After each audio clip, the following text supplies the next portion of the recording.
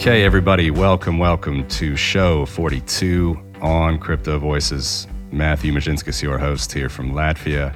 And today I'm joined with a special guest, one country south of me from Lithuania, Danielos Stasulis. Danielos is a co-founder of BitDegree, an online education platform based on the Ethereum network. He is also a partner of Civita, a leading management consulting company in Eastern Europe. Danielos, thanks a lot for joining us and welcome to Crypto Voices. Hello, Matthew. Very glad to be on the show.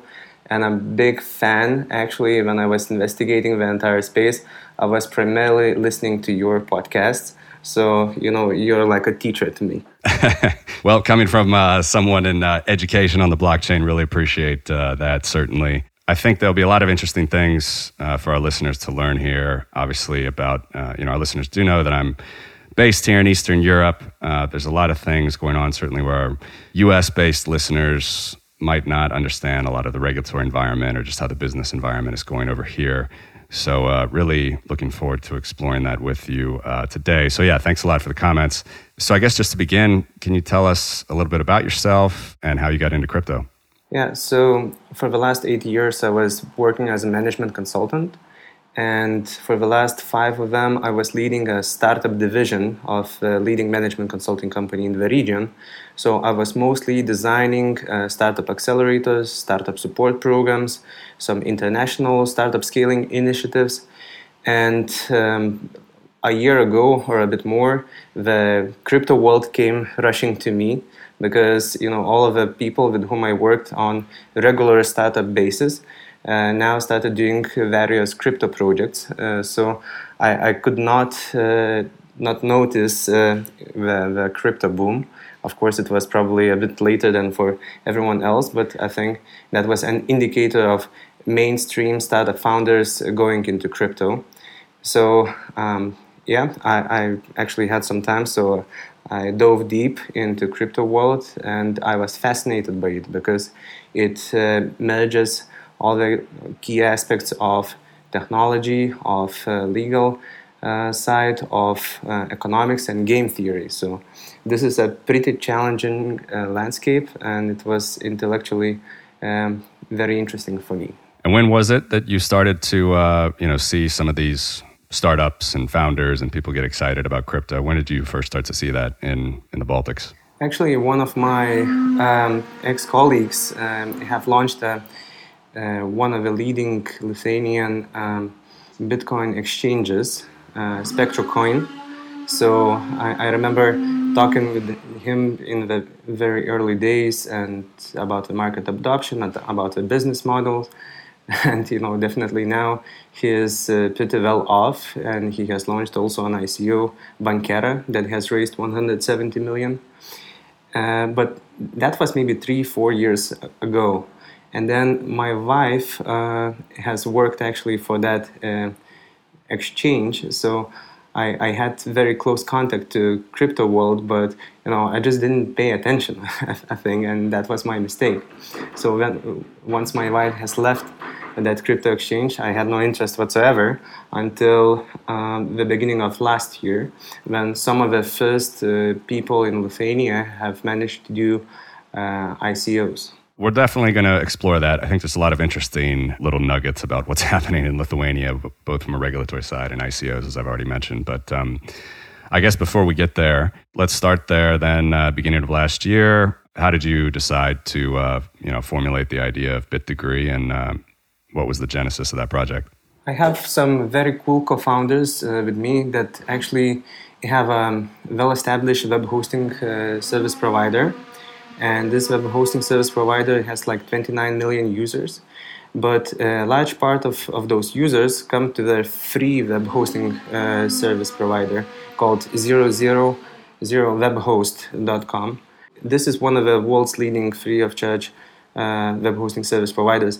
And actually, most of the people go there to do their first project and actually to learn how to make a website. So they had all those users, and they were investigating, what to do with them, how to incentivize those users to become smarter, to become paying clients. And actually, it paid off to teach them. It actually made more sense to educate users to become paying users rather than to spend money on the ads.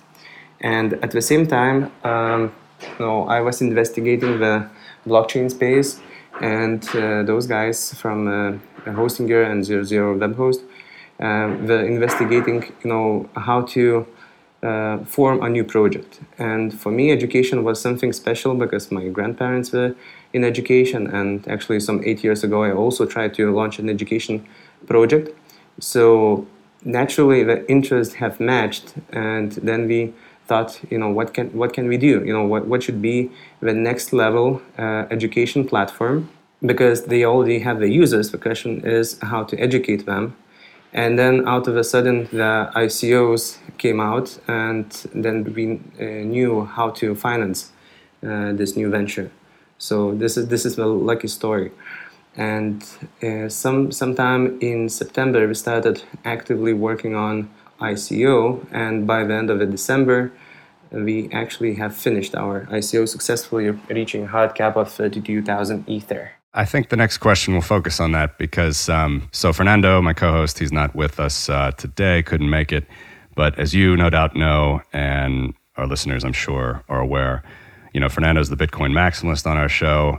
I'm definitely open to other networks contributing to this digital asset space, though I think both Fernando and I were definitely like Bitcoin, not blockchain enthusiasts, as opposed to a lot of the hype that surrounds ICOs and Ethereum and EOS and whatnot. So it's just a general view that we have on our show. As you no doubt know, there's certainly a lot of risk. There's a lot of scams. There's a lot of problems with some of these ICOs.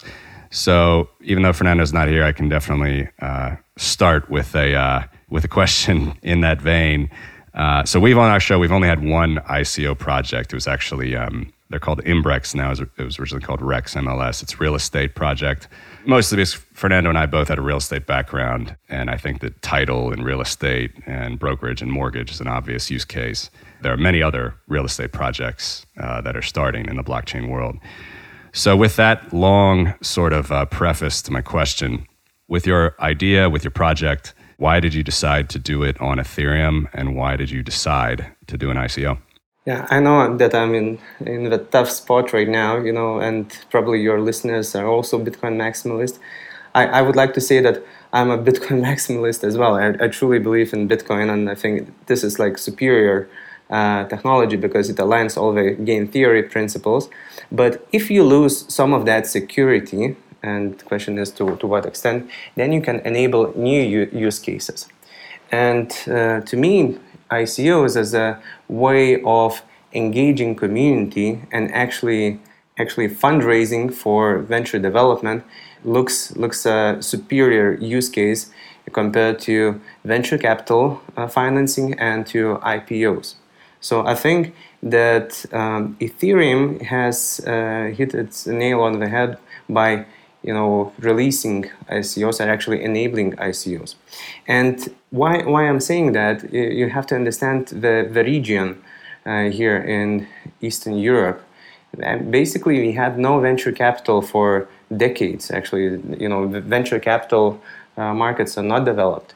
Angel investors don't really know how to invest into tech, and they want to claim 50% or more of equity, and at the same time ask you to guarantee with your personal wealth for the investment.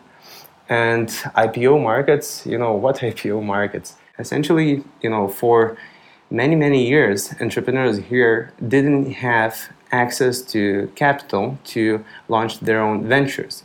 And now ICOs came into play, and in my opinion, ICO model is the most democratic way of raising capital for new ventures.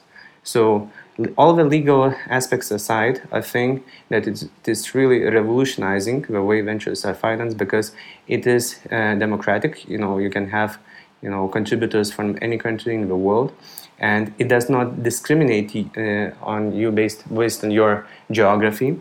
It also enables secondary market because why so many small investors cannot participate in startup financing is because we cannot imagine time horizons of 7 to 10 years to liquidate their position.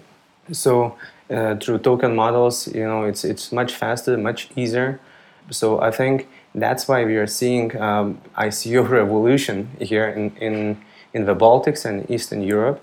And this is not only ICO revolution, but blockchain and Bitcoin revolution that is happening. Yeah, I'm glad you brought that up. I think that's a good point. And I wanted to, certainly we're going to spend the bulk of our show digging into BitDegree and what you actually want to do in terms of education on the blockchain and what that means for your users and whatnot.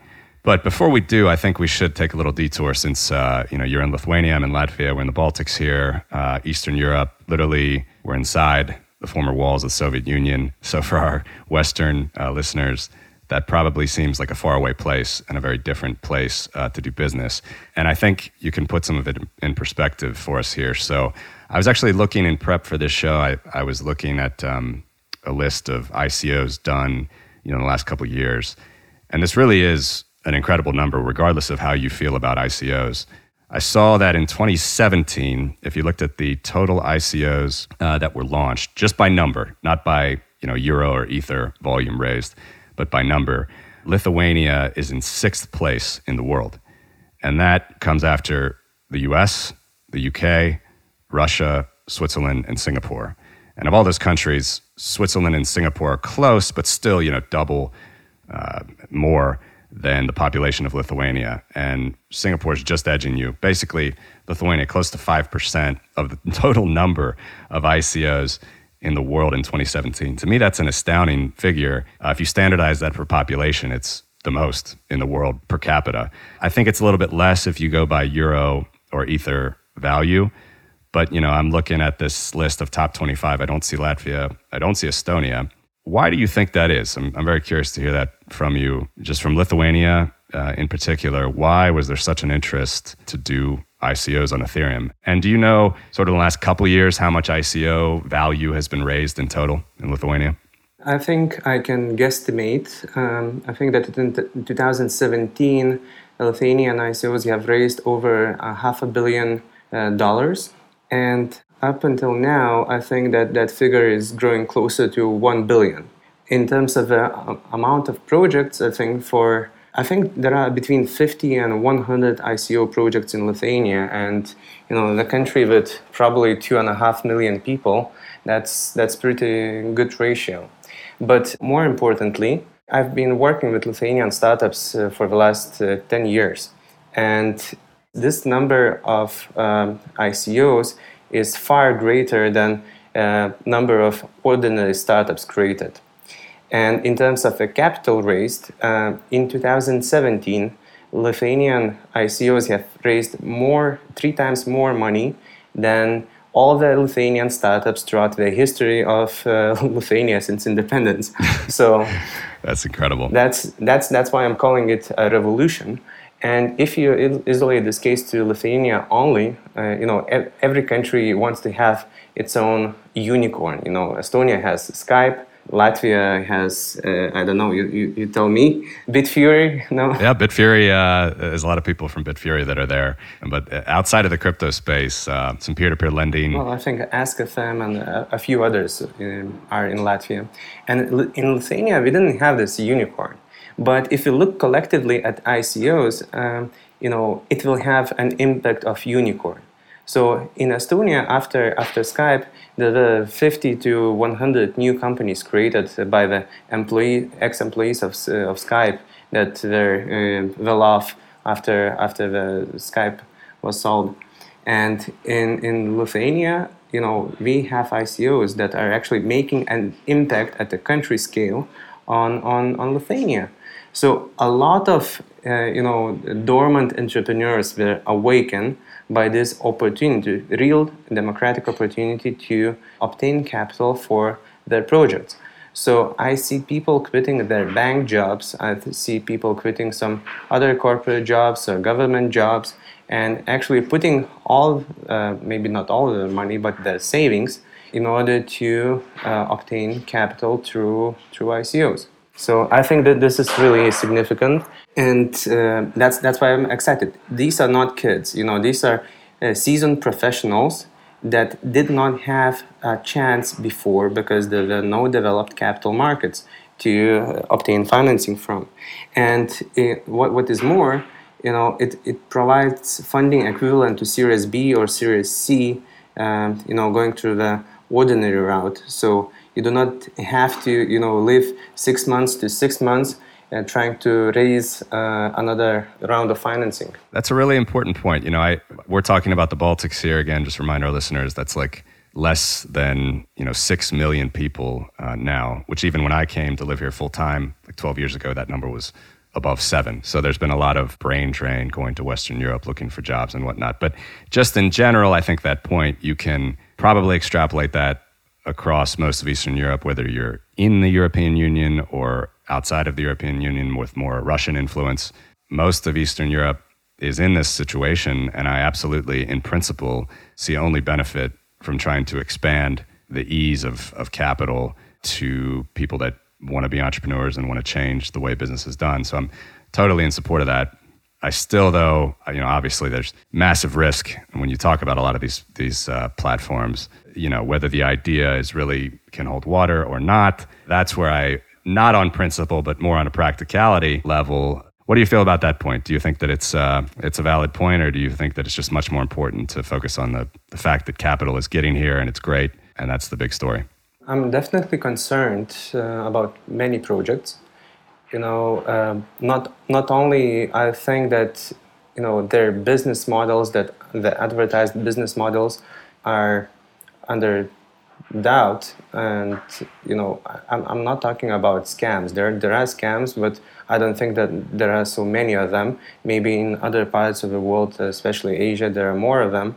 But here, I think that many founders are obtaining capital with this weak idea, but I would focus rather on the team, whether the team can figure it out as they go, because the amount of capital they are obtaining is sufficient for 5 years probably, and in 5 years, many things can change, So I would rather look, at the impact that the team can have or the founders can have in the space, and then hope that they will figure it out. Because looking at normal startups, they don't know what they're doing most of the time. They're just shooting one direction. If it doesn't work, they shoot another one, and if it works, then they get more financing, and then they go. Now, these founders, ICO founders, have quite a few shots to make, and they have a budget for it. So as long as their values are in place and they're sane, I hope that the success rate will be a bit better than of ordinary startups, because ordinary startups would be, cut much sooner rather than later. We'll get to other topics, but again, I would just say in principle, totally agree with you. And I think everybody deserves the right to go after that opportunity if it's there. And it's very interesting to me that if you look at, as you mentioned, if we're getting at $1 billion or billion euros in the past couple of years, and in 2017, Lithuania was literally, without adjusting for anything, number 6 in sheer volume of ICOs. If you standardize that for the population, it's absolutely the number 1 country in the world in the last couple of years that has been pursuing ICO projects. So I find that very interesting, very fascinating, and I hope that you can have a lot of success from that. So next topic then on ICOs and the digital asset world in Lithuania, sort of top level for BitDegree as well. What is your relationship with the regulators here, the central bank, financial ministry, and how are they generally looking at ICOs and how are they looking at BitDegree? When we started this process of ICO, we were evaluating should we go after venture capital somewhere in other countries, or should we do ICO? And then we decided to actually proactively seek help from the regulators. So we went to the Bank of Lithuania, and we actually got our token model officially approved by the Bank of Lithuania. They told, yes, guys, your token model looks like a utility, and you can proceed. So instead of doing just whatever, we have proactively sought for guidance and assistance. And although in the very beginning, regulator was a bit skeptical about all those ICOs, of course, because of the obvious reasons. But later on, and especially now, the regulator became like very acceptive and supporting to all the ICOs, because now the regulator sees the real impact that ICOs are making on the country, and they're willing to support it rather than to kill it, because maybe that's the last possibility for Lithuania ever to become a center of something, But with that amount of ICOs, now we can become an ICO center. So, of course, regulation was tough in the beginning, especially dealing with, tax authorities, dealing with the Bank of Lithuania, with Ministry of Finance, and with ordinary banks. In the beginning, it was tough, but then we felt their support. And now I would say that Ministry of Finance is very supportive, and they are willing to see new, let's say, different types of tokens released, also security tokens. And as far as I know, there is a possibility to release security tokens, of course, with some restrictions. And some of the ICOs are actually working on that. Then Ministry of Economy is super happy, because now so many jobs are being generated, and we are seeing the shortage of tech talent already. Bank of Lithuania is a big promoter of ICOs and blockchain and Bitcoin, so they are trying to find really mild ways to regulate and actually ways to sandbox many things. And we are launching a regulatory sandbox for ICO projects.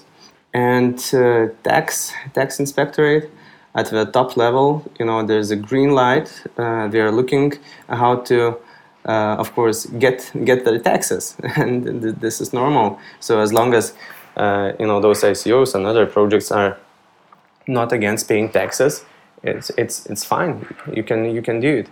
So actually, BitDegree was the first ICO registered in Lithuania and domiciled in Lithuania. So we have our headquarters in Lithuania, in Kaunas.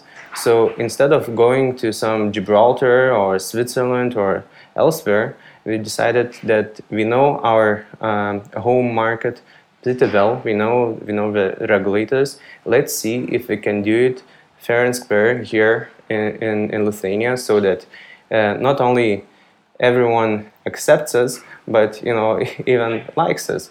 So we played by the book. We did everything that the regulators have asked, and now we are just building the education platform and trying to educate the world about digital skills and blockchain skills. And I think all that is interesting in the perspective of general blockchain regulation. But are you the first and still the only registered ICO token in Lithuania, or have there been others? The lawyers are working on quite a few ICOs to be incorporated in Lithuania, but to my surprise, there aren't too many of them registered in Lithuania. So quite a few people, rather than to risk it doing here, they decided to go to Switzerland. But the fees in Switzerland are exorbitant. Probably our team could work for a few months on only just for the fees that are spent on Swiss lawyers and all the compliance there. And then just to sort of follow up to that question, BitDegree, when you got this approval, or whatever the correct term is, officially recognized by the Bank of Lithuania, what specific things did they mention, or were they looking for, or what did you point out to them that put you in good favors with the regulators here? What we have done is we actually took our white paper and translated it to Lithuanian. Well, maybe it wasn't necessary, but it was faster that way. And then we asked whether it complies with their point of view. And after submitting this white paper and attending a few meetings, we got this written conclusion that according to the white paper and explanations during the meetings, our token can be recognized as utility and does not have to comply with any securities regulations. So that was the green light for us. Are you aware, again, just backing up outside of Lithuania, are there, besides Switzerland, of course, if you're looking at Eastern Europe, have you heard of such a case being passed for other projects? Like, I wouldn't even know, to be honest, in Latvia if one has been passed under this way, or in Estonia. I think Estonia is pretty proactive. Estonia was always better at branding and marketing itself. Sure. Estonia has an influx of foreign projects. Even Japanese go to Estonia to do some ICOs. Other than that, the obvious choices are Gibraltar, Switzerland, and Singapore to conduct an ICO. But regulators, they're more or less starting to regulate those jurisdictions more, and now there are some restrictions or impediments to start your ICO there. For example, already working token model before you launch your ICO in Switzerland, and similar ones. So Lithuania suddenly became one of the friendliest countries in Europe to conduct an ICO. And other than that, I hear only that Japan is going to release some kind of laws that would make it favorable for Japanese ICO founders to conduct ICOs there. So I see that regulators are trying to improve this environment for ICOs because they understand that it brings capital home, and now it's a global competition for capital again. I hope that trend continues in a positive way. I can remember many years ago, I don't have the exact date, but it was definitely before Ethereum hype at all. It was mostly just about Bitcoin. The Bank of Lithuania made a very conservative statement on Bitcoin. It was basically like, you could lose your money, don't do it. That's all we're saying. And they made this statement like many, many years ago. And to see that turnaround, I've done some business down in Lithuania, but I don't know anybody from the Bank of Lithuania directly. I've heard some indirect things, but it sounds very positive direction, at least from that side. And they are actually playing some good cop and bad cop in certain situations. In most of the situations, they have to play the bad cop. So anything that they release to public openly is more of a bad cops game. But when in meetings with ICO founders and other blockchain founders, they're pretty good cop. Yeah, that's interesting. Well, we'll have to stay tuned to that. And then the last topic I wanted to ask you about, also in sort of the same vein of ICOs and Ethereum and the momentum of projects these days. I know that you just came back from New York and Consensus. Massive event this year, no doubt. People that even have somewhat of a pulse in the crypto space understood that it was massive. Probably a lot of ICO hype there, 8,000 some people. What was your impression of the event? Wow, it was really massive. It was also probably one of the most expensive events I have ever been to. I'm used to paying, 100 euros at most, and there it was, $1,500 or something similar, plus all the flights, etc. So some people have done a calculation of how much Consensus it has earned or how much, cash it has burned. So I think Consensus tickets and sponsorships is like, $12 million.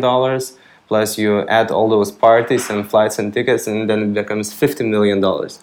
So this is a very expensive party, I would say, because it was very difficult to follow speeches, because it's hard to justify sitting in a conference room and listening to somebody talking about something that when you have paid so much to get there. So there's much more value actually meeting people whom you don't get to meet that often. And Consensus was a great meeting place, so everyone was there. But I think it was like at Coachella, there are tons of people, and it's hard to even meet your friends. For us, it was hard to meet our teammates at the conference. So it was very massive. It wasn't too productive, but I think to me it has shown the amount of interest in the space right now, and it's pretty big. Although for the last couple of months, the public, small contributors to ICOs, although those retail contributors to ICOs have been on a slight decline because of the general crypto market decline. The VCs and angels that invest into tokens, through those simple agreements for future tokens, have actually increased a lot. And I think it's still increasing, maybe doubling every few months. And the terms at which they contribute to their capital became much more standardized and much more humane. Because when we were doing BitDegree ICO in September, we have tried to actually understand whether we need those large investors or not. And the conditions that were offered to us were really inhumane, asking for immediate multipliers of 5x or more. And we thought that this is not the way to do it. If those large investors are ripping off the retail contributors later on, this is really a bad model, because those large investors are getting the returns from the retail contributors. So in our ICO, we actually decided not to take any large investors and conduct only the public crowd sale with fair bonuses to people that contributed a bit in advance, and it's lesser bonuses for people that contributed later. But right now, it would be difficult to do the same crowd sale because the market sentiment is negative, or at least undecided, at least for now. So people are rather choosing to get their contributions from large investors. And there are plenty of large investors. All you have to do is just travel those conferences and meet. So it essentially became something similar to investment bank type of fundraising rather than a crowd sale like Kickstarter. This episode of Crypto Voices is brought to you by HODL HODL, the cryptocurrency peer-to-peer exchange that does not hold your funds. On HODL HODL, all trades happen directly between buyers and sellers of both Bitcoin and Litecoin out of or into any fiat currency of your choice, no middleman involved. Each time there's a trade, a contract is created between the buyer and seller, where the exchange generates a unique multi-sig escrow address into which the crypto seller safely deposits the funds until all steps of the trade conclude. HODL HODL itself does not touch the funds, nor have its own wallet interacting with your trade. HODL HODL is a cheap, fast, effective way to sell some fiat paper tickets and buy some sound crypto. And until July 2018, you'll be pleasantly greeted with 0% commissions and SegWit support. The exchange requires no verification and is truly global. So wherever you are, go to hodlhodl.com today, get some Bitcoin, get some Litecoin, and we wish the team at HODL HODL all the best and thank them for their support of Crypto Voices.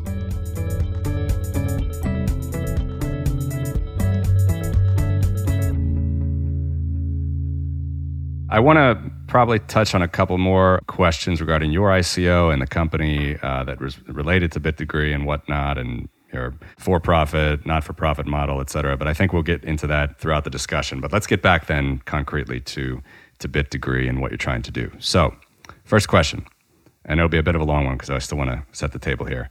So I am absolutely with you. Education needs to be disrupted. It's slow, it's expensive. At least in the US, it's extremely debt-ridden, not tailored to the workplace. People come out with $50,000, $75,000, $100,000 in debt. But I would say online education is also not new. In the US, we have many different outlets. A famous one would be the Khan Academy, very interesting nonprofit, grew from the founder basically making YouTube videos for his family to now having, tens of millions of students. Google has donated to them. The Gates Foundation has donated to them. You also have things like the University of Phoenix. The way that they market and talk about their classes in the U.S., you always see them advertising. It's actually a for-profit parent company, mostly online college. I think at their peak, they had something like 600,000 students. That has fallen, though, significantly in the last few years. And then you also have like the large established universities, not just in the U.S., but around the world, Stanford, Harvard, MIT. They've gotten into the game of what is called MOOCs, or massive open online courses. So we have all of this infrastructure already growing up on the web. People definitely see education is slow, it needs to be disrupted. So my main question to kick this off about BitDegree is, why would we need to do any of this on a blockchain? Yeah, that's a very good question. So looking at the current MOOCs or online education industry and comparing it to the established education industry, it's still far less than 1% of the general education industry. Although it is growing year on year quite a lot, it's not there yet. And the biggest problem right now with MOOCs is that the completion rates are abysmal low. This is similar to 3 to 4% completion rate. The problem is not actually in the content. The problem is in the delivery of content, the form, rather than the knowledge, and actually in motivation. So why brick and mortar schools survive? Because it's a social setting. You come there, you go there and you study with your classmates, and probably you learn more how to be a good human rather than the exact subject. Mm-hmm. So online education lacks that, and it lacks motivation. So we are trying. Why blockchain? Why we are trying to integrate blockchain is because we see that we can incentivize education in many ways through token incentive. So first of all, we are addressing the MOOCs challenge of completion with introducing this token incentive, and we can introduce it early in the course. We can actually pay people upfront, or in general pay people to learn. So when you get this signal that somebody values your learning, it's much easier to complete. And we can gamify the entire process. Like in computer games, you usually raise your level, you get experience points. And why can't we have this in online education? And by introducing this token, we can actually do that. So in BitDegree platform, token actually aligns the incentives of learners, of educators, and also of employers or sponsors that want those learners to learn something. And we are focusing on digital skills and blockchain skills, and there's a huge shortage right now of specialists with those skills. So what we have found out is that actually it is feasible to pay students to learn, because the demand and the cost of recruitment are so high that easily a student can receive a scholarship that is sizable enough for him not to do any menial work, for example, digging something, or performing some kind of unskilled work. So we see that it is possible to create a social contract on blockchain that actually helps to incentivize education of skills that are demanded by the labor market.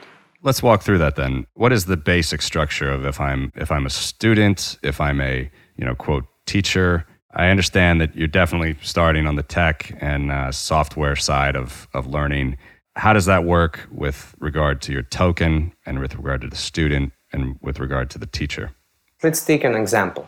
For example, in Latvia, you lack blockchain developers. Somebody would develop Solidity, something else. And there is a question, how do you create more blockchain developers at a scale? For example, you need 500 of them. And there is no way that out of a sudden, somehow, those blockchain developers will appear. The only way you can do that is by creating your own academy and inviting some developers to that academy and teaching them whatever you need them to learn. Instead, what we offer is doing this online and sending an incentive, attaching an incentive to a course. Let's say every developer that finishes this blockchain course gets 1,000 euros through tokens. So he gets a lot of tokens. Suddenly, there is an incentive to spend evenings or days learning those skills because somebody needs them, and potentially getting a job, and quite often a much better paying job. So that is one example of Latvia. We can also take an example of India. There are a lot of unskilled people that are performing tasks for like $5 a day or $5 an hour, or and for them to stop performing those tasks, it's very economically difficult because they will lose their income. So instead, if somebody pays for their upskilling, they immediately can increase their charge rates and generate much bigger economic utility to the economy. So we are transforming scholarships through incentives by the industry that needs some specific skilled labor. How would it go, though, specifically? Like, is there a certain semester length? Are the classes just automated on the blockchain or via like exercises? Who makes the classes? Who marks them or grades them or judges them on if the student is proficient in passing them? How does that all work? Right now, we are building the platform. We have released the beta version, and now we are at the level where we can host content of other creators. But at the same time, we are trying to innovate in terms of the course design. We are trying to understand what is the best type of a course. Is it a video-based course? Is it an interactive course? Is it a gamified social course? So we are building the platform and different course types. And right now, we are also creating our own content, so releasing our Solidity courses and various programming language courses. But in the future, we want to enable anyone who wishes to teach to come to our platform and create their own courses and decide how much do we want to charge for that, or enable corporations or charitable donors or anyone else to sponsor those courses in any geographic area, so that learners from that geographic area would be incentivized to take those courses. If you could sort of project what your ideal model would be for, let's say, the student versus teacher relationship, am I of the understanding that the goal is that essentially both parties stand to make some money on BitDegree? It's skewed towards learners earning, but also teachers earning enough. One big innovation that our token economy enables is self-regulation. So BitDegree in a few years' time will not be just an online platform that you can pay with tokens or receive tokens for learning. Token will become a self-regulatory unit of this platform, because teachers will be able to put the price on their courses that they desire. Then employers will create incentives to create new courses that they need, and students will be able to choose from the courses that pay a lot or pay little, or maybe students pay themselves for the courses. So we need this token economy to regulate the platform. So it's a governance tool for the platform, and this is new for this online education space, because all of the online platforms right now in the market, they are one directional. There's a single company deciding how it should be, but instead we want to use the token economy to govern the platform. So in a few years' time, we expect anyone with the content to be able to contribute this content. We expect the community to demand for the content and crowdfund the new content creation. And we also expect some, let's say, innovative course designers to design different course templates, and get compensated. So BitDegree's role will be to align all of those incentives so that this token economy works and grows. And all of the actors in this token economy will be incentivized through the token appreciation, hopefully. But I still am not completely clear on how that would work for, say, the learners or the students. So can you just provide a couple concrete examples? Like, would it have something to do with corporations that want someone, they would pay them an incentive to complete a course? Or is it from ratings from other students? How would students earn money by taking a course in BitDegree? Students will earn tokens by completing courses that are sponsored by somebody. So there are many cases. For example, Now we'll be launching one course for a customer service specialist that will be launched in a specific geographic area by a company that I cannot yet disclose. And anyone who finishes the course will get paid something like 10 euros or more. And this course is not exactly difficult, but it actually enables the student to learn.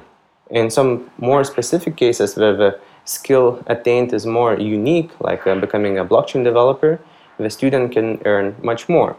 And it depends on the incentive giver, in this case, corporation. When there will be no incentives given to students, then they can earn tokens by mentoring their colleagues, fellow learners. So we are trying to inbuild token and token, let's say, earning spending mechanism into all of the platform. If you looked at sort of the main channels of where the spenders would come, or the people that are basically providing sort of the incentive, would that come from teachers, or would it come from companies, do you think? It would be something where companies might want to invest in, research and education for, a whole new staff of developers.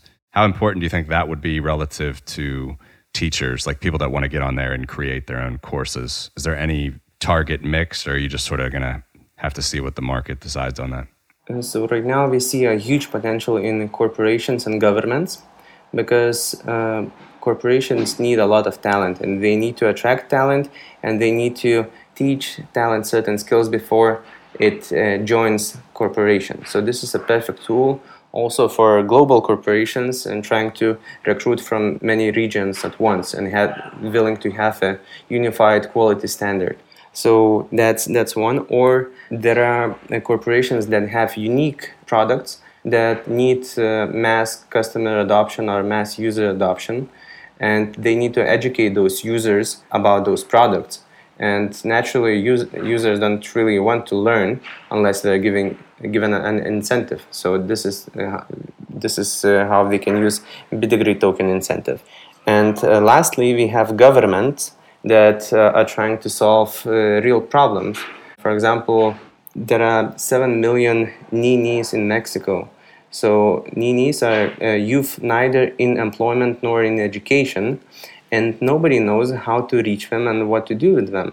So through this platform and incentives, Bidegree token incentives for Mexican youth, the government can achieve its goals of social inclusion of those 7 million ninis by educating them skills that are demanded in the labor market, and possibly the digital skills, and even creating online employment opportunities for them. And we have spoken to quite a few representatives from governmental institutions, and they see how their current policies of educating youth are fitting into this. We are just providing a new medium for them to do that. And we are also a big innovation that we are doing is this attaching simply a token incentive.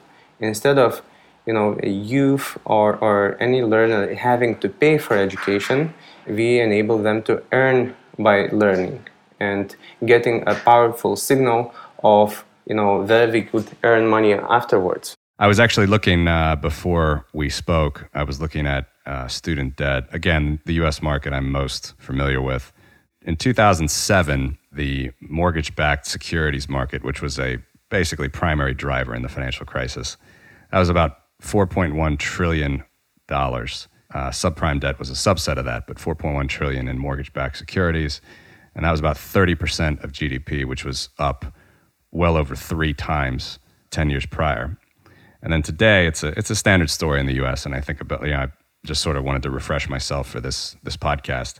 I saw that today the number in student debt in the U.S. is smaller than those MBS numbers, but it's still pretty big. It's 1.5 trillion, and it's 7.5% of GDP, which as well was about 3 times larger than it was 10 years ago, 3x or more.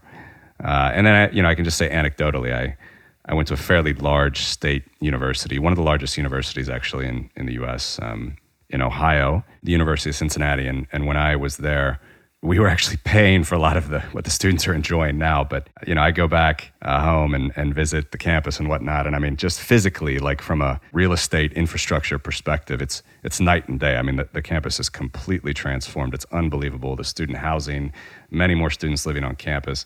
And it's beautiful, and lots of restaurants, bars, shops, whatnot. It's great for students. But I always come at this from a financial and maybe conservative angle, and someone's got to pay for that bill at some point. And I don't know how much of that $1.5 trillion is subprime, but there is certainly some. And some of these students will be saddled with debt that they'll never really be able to pay back, and that's not an easy thing in the U.S. To get that debt relinquished. So that's a long-winded way of saying I am absolutely, totally in favor of education being more specialized, online, cheaper, cost-effective. I don't know if you have any other stories or thoughts on that from your perspective in Europe about the cost of education.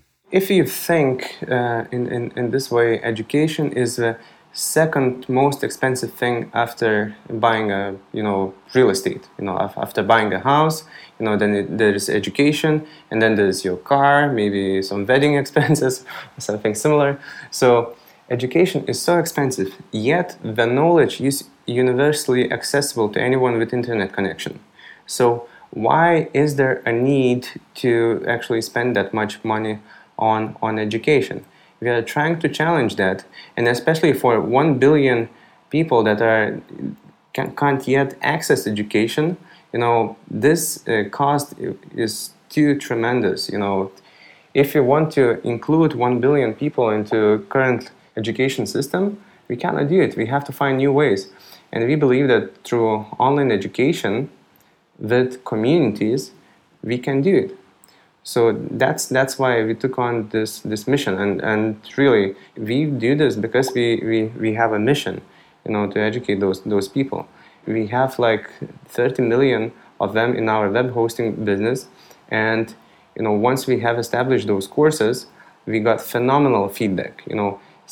Getting stories how people have lifted themselves from poverty, by learning to build websites and providing services online. And we want to keep on doing that. And through courses that actually pay you to learn and that can actually help you to quit your unskilled job and just focus for a few months to learn, we can achieve this. So I'm just passionate about education, and I think that with current technology we can actually solve most of the problems that it has. Of course, it requires a change of mindset, but we believe that through token incentives we can achieve this. We can actually motivate people to learn online, and more importantly, we can devise tools for the communities to support each other in this learning journey. So I wish that in the near future that people would learn more and more online and get their personal ledger of educational achievements on blockchain, and based on this we could actually understand how a person learns, and what courses go easy for him or her, and what could be the path to their dream job. And actually I hope that we could be able to offer that. Well, I think the vision is very noble to change the economics of education. You mentioned the web hosting company locally in Lithuania that's involved in the project. You're sort of bootstrapping from. You said there's 30 million users on there, is that correct? Yeah, roughly 30 million. Okay. Can you just explain how does that company relate then to BitDegree as a token, the BitDegree token? What's their incentive? And is there another company at all that's connected to BitDegree? And how would they sort of fall into the economics of the students and the teachers, if there's any relationship? So this Hostinger.com and 00webhost.com. So these are like parent and mother companies for us, because most of the team comes from there, and these companies were bootstrapped actually by the team locally here. So the team understood that they are doing a lot of education, and therefore we have done a spin-off more or less in terms of people just launching a new project. And in terms of a real relationship between these companies and BitDegree. So we have a partnership, and we hope to offer those web hosting users this opportunity to learn online. And actually, even right now, you can, have your BitDegree tokens contributed towards your monthly bill in this web hosting service provider. So the idea of the partnership is that you learn to create websites, or other digital skills, and you can actually spend those tokens on getting your website, hosted in Hostinger. You mentioned before, though, that they were largest free service, but I presume you're just, when you say that BitDegree tokens could go towards a portion of the bill, I imagine there's some tiered service of some paid hosting services and some not. Yeah, it's still the world's largest free of charge web hosting service provider, but in order to sustain this free part, there's a need for premium quality paid services. So this is how we can subsidize the free part. Is there any other company that's associated then with BitDegree, or is BitDegree just a totally Ethereum-based network blockchain project? Is there any other company that has any other agreements with BitDegree, the network project? There is more or less the founding team that is doing the project. We have done a couple of partnerships for different skills education, Solidity development, cybersecurity, and others. And we see that we can create a lot of exciting courses through partnerships with other tech companies. And just last question then on sort of this corporate umbrella then. I'm looking at ICOdrops.com. I see available for token sales 51%, 660 million total tokens. So does that mean that 49% has gone to basically the team and the company, the web hosting company? Not exactly. So yes, during the public crowd sale, we have sold 51% of tokens to the community, but we have retained 10% for the team, but also we have 10% in the foundation and another 25 in the token scholarships pool. So as we grow, we want to actually provide token scholarships for many users to take courses. So we see this, like in universities, they have their own foundations that sustain those universities. So we have created BitDegree Foundation, and it has this token pool that it can use to provide either scholarships or do some new developments. Okay, so that's another piece I wasn't completely aware of. So that's interesting. So the founders are locked up for 2 years, this 10%. So we have the incentive to keep on going, and I believe that we have incentive to go far more beyond those 2 years. So if we look then at the vision of BitDegree from the foundation or from your web hosting partner or from how you want students and teachers or mentors and learners to sort of interact together in this economy, I presume the vision is still 100% virtual, or are you planning on, if all goes well, you could start opening up some physical branches or something to that effect? So right now, actually, there is a business model that is similar to us, working offline. And, you probably have seen many code academies or programming academies popping up all around the world. Those are physical locations that teach digital skills that are needed by the tech sector. So this is a great indication for us that there is a huge market need, and the growth of those academies is exponential right now. So instead of going the high-cost offline route, we believe that we can provide the same quality of education and even better experience online at a fraction of the cost. So this is what we are doing. We do not really need to collaborate with those physical academies, but definitely we will pilot some projects together to see maybe a blended model is better. You learn most of the time online, but you meet your group offline. And this is up for experimentation, and we are happy to do many experiments. The mid to long-term vision of the actual content that is, administered, taught, learned on the program, is it for the foreseeable future, you think, going to remain in this high demand sort of tech, coding, Solidity or what have you, blockchain based space? Or do you see there could be some value in some other subjects and topics as well? Right now, we have launched the beta version of the platform. We have some, digital skills related courses. We have some blockchain skills related courses. Definitely, we're gonna work on those courses first. We are attaching the token incentive very soon, in the next week or two, and we are also launching the teachers area where anyone could be able to create their own courses. Initially, we will cap at digital skills and blockchain skills because we see this huge need and we can prove our business model to be working. But later on, there is no reason to keep this platform closed to digital skills and blockchain skills communities only. And we definitely can open it up for other skills and anyone who wants to create those courses. When you say things like opening it up as well, this is a question I had. Like, clearly, all projects have to start out centralized to some degree, and then you can relinquish control from the founders and let it be more organic or open, free market.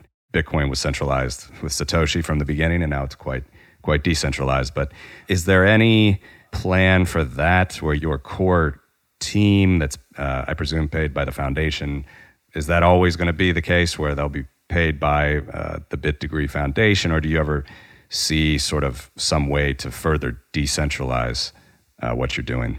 We definitely want to decentralize, but we understand that right now it is impossible to do that because we have to prove that the platform is working in order to have those instructors to come and create courses. Basically, we have to give a kickstart for the platform. And then we want to decentralize the platform as much as possible so that BitDegree becomes a light moderator only, if necessary.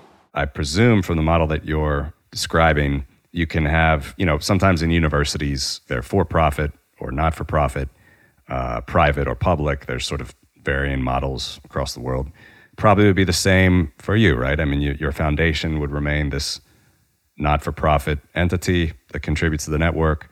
You can have your web hosting company, which is an early adopter that's a for-profit entity.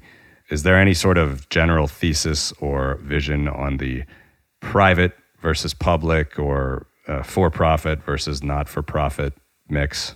Long-term, we believe that foundation will be self-sustaining and will be able to ensure longevity of this project. So, looking at other examples, and most notably at universities, the foundations actually further the cause. So this is our hope for BitDegree Foundation.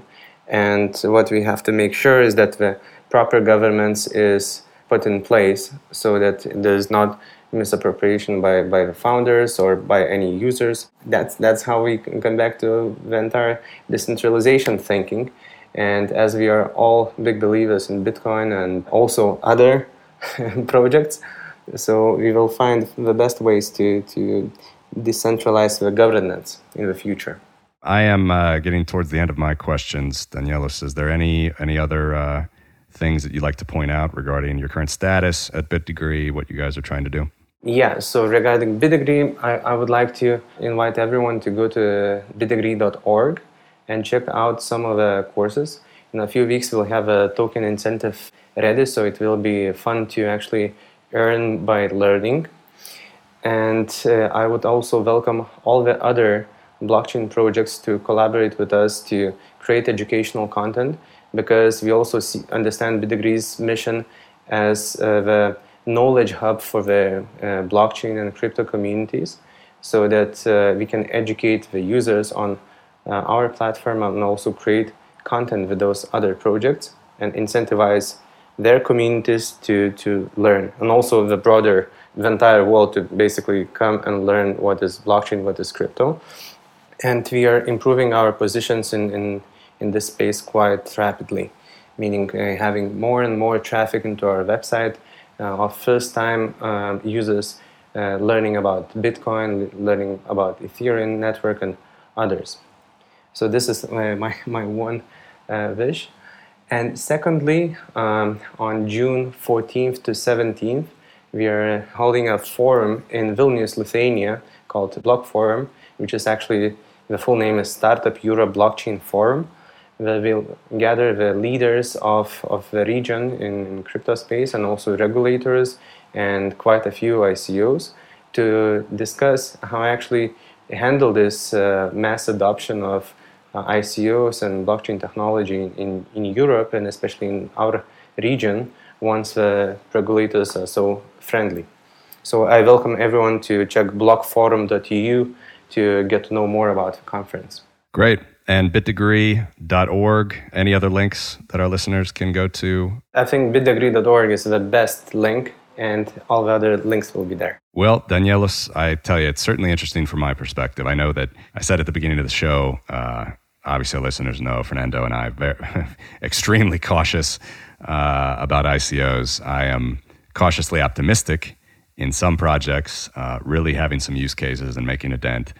But, caveat emptor, and I think more importantly, in principle, I hope that our listeners can take away, there certainly are plenty of geographic locales where not only the entrepreneurs, the startups, the investors, but even the regulators are taking a hard look at how this can improve their individual economies.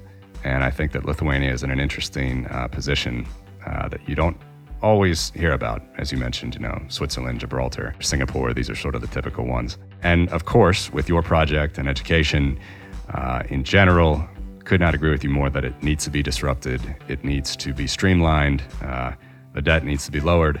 And, the skills and the tools that students need for the real world should be focused. So if that can be done with a positive economic incentive structure, then I think it would be a fantastic achievement. So wish you guys all the best with what you're doing. It was a pleasure speaking with you and hope to speak with you again in the future about your progress. Thank you for the opportunity and for the conversation. It was really fun.